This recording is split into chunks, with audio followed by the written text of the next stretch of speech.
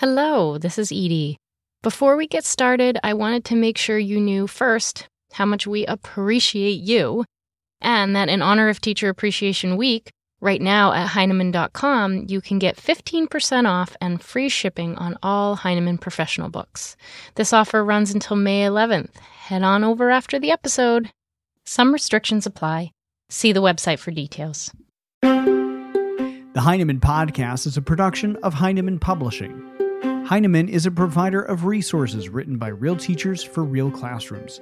Heinemann values teachers as decision makers and students as curious learners. Discover the path to lifelong professional learning at Heinemann.com.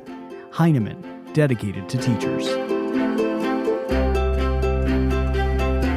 I'm Brett from Heinemann. On today's podcast, No More Telling as Teaching. When we rely on lecture to cover more content, we're doing students a disservice. Although lecture can be engaging and even useful, lecture alone cannot give students real opportunities to learn, retain, and transfer the ideas, skills, and practices we're trying to teach. Authors Chris Tovani and Elizabeth Moji help us translate the time spent lecturing into powerful learning experiences where students interact and inquire into topics that matter. They write more about this in their book, Not This But That, No More Telling as Teaching, Less Lecture, More Engaged Learning. I recently sat down with co-author Chris Tovani to talk more about why lecture is being overused. Well, I think teachers are working really hard to fit in everything that they're being asked to do. There's so much content to cover, and more content than time to do it. And lecturing's very efficient.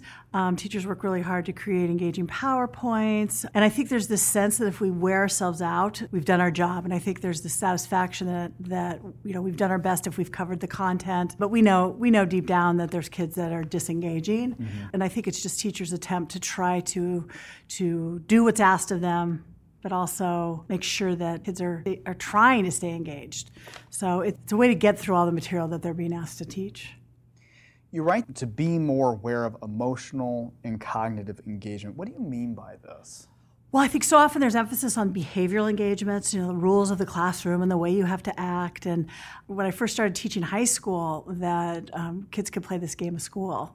And just having rules posted on the wall didn't ensure that they were learning. When I started working with struggling readers, they often didn't play the game. When I had an opportunity to teach kids who were grade-driven, they would be very compliant and they would do what I would ask. But I noticed that didn't always ensure the kids were getting smarter. So the cognitive and emotional engagement, I think, gives teachers a way to really see what kids care about when they're engaged, when they're disengaging, whereas behavioral engagement alone is just low-hanging fruit. It just it looks like kids are doing it, but what they're supposed to, but not necessarily really learning. And I think thinking about all three of those types of engagement is really important because it pulls in different kids for different reasons. Sometimes a student, they want to quit, they get stuck. How can we help them avoid this? Yeah, so I think a lot of times kids quit because they don't really know what we want from them. Mm-hmm. I think they're trying to read our minds sometimes or guess what we want.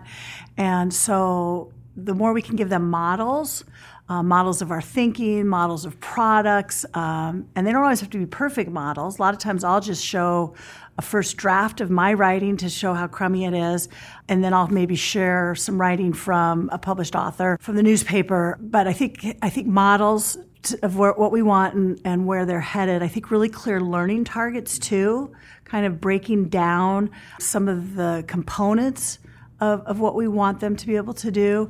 Because if we have targets, then we can give them really specific feedback. And then I think they need opportunities to revise and redo, and that goes back to that lack of time. Mm-hmm.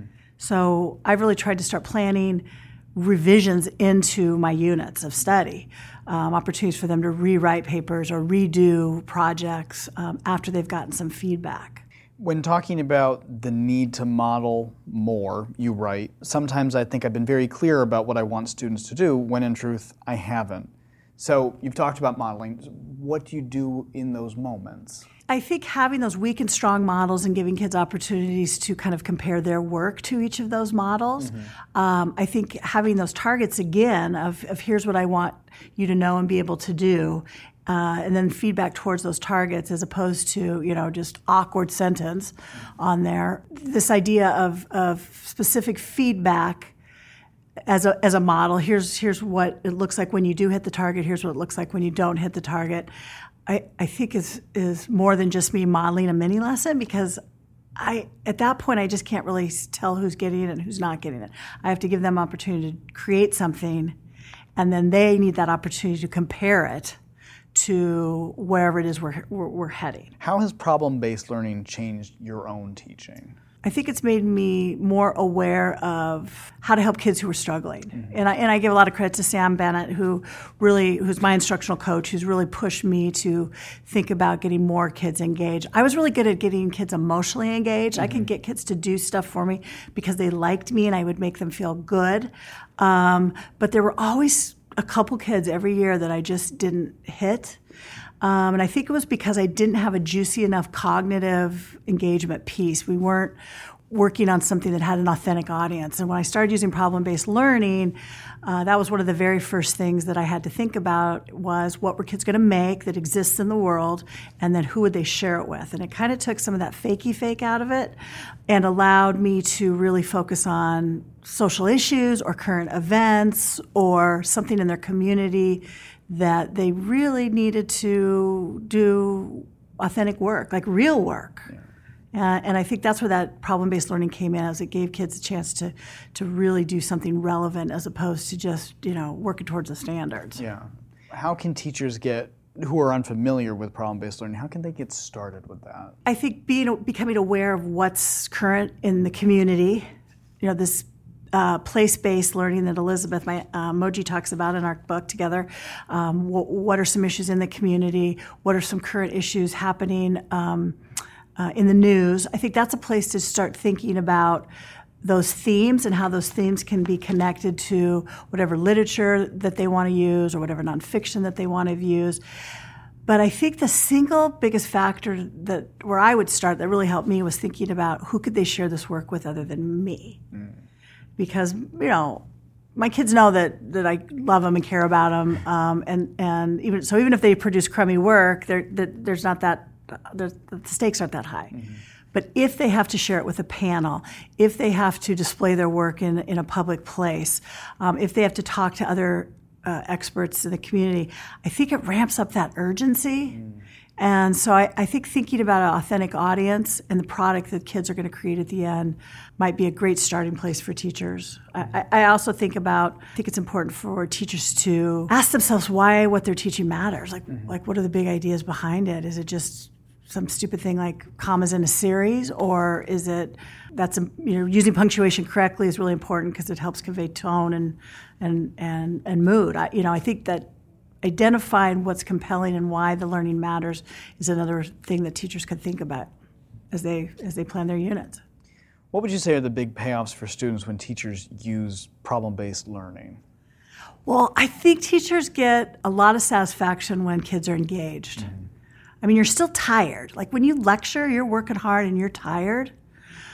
When you're using problem-based learning, you're still tired, but it's a good tired because you're not lying awake in bed at night thinking about the kids who were not doing anything or the kids who were off task. I think it's very energizing when you're seeing more kids doing more of the work, as opposed to you standing in front of the class, flailing your arms trying to get people's attention. When you're using a problem-based learning approach, what are the implications for the text you use?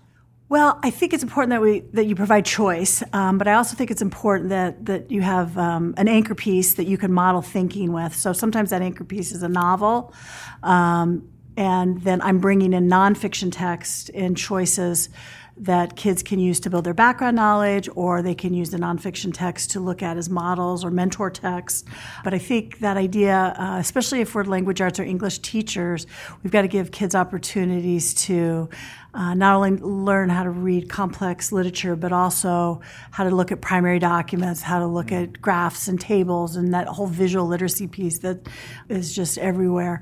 So that idea of thinking about what's a theme that I want to pull out, and then where does that text exist in the world that will connect to that theme. So sometimes it's newspapers, sometimes it's blogs, sometimes it's historical text, sometimes it's primary documents. But I think just pulling in choice around the nonfiction that kids get to read if you're using a single piece of literature is really important.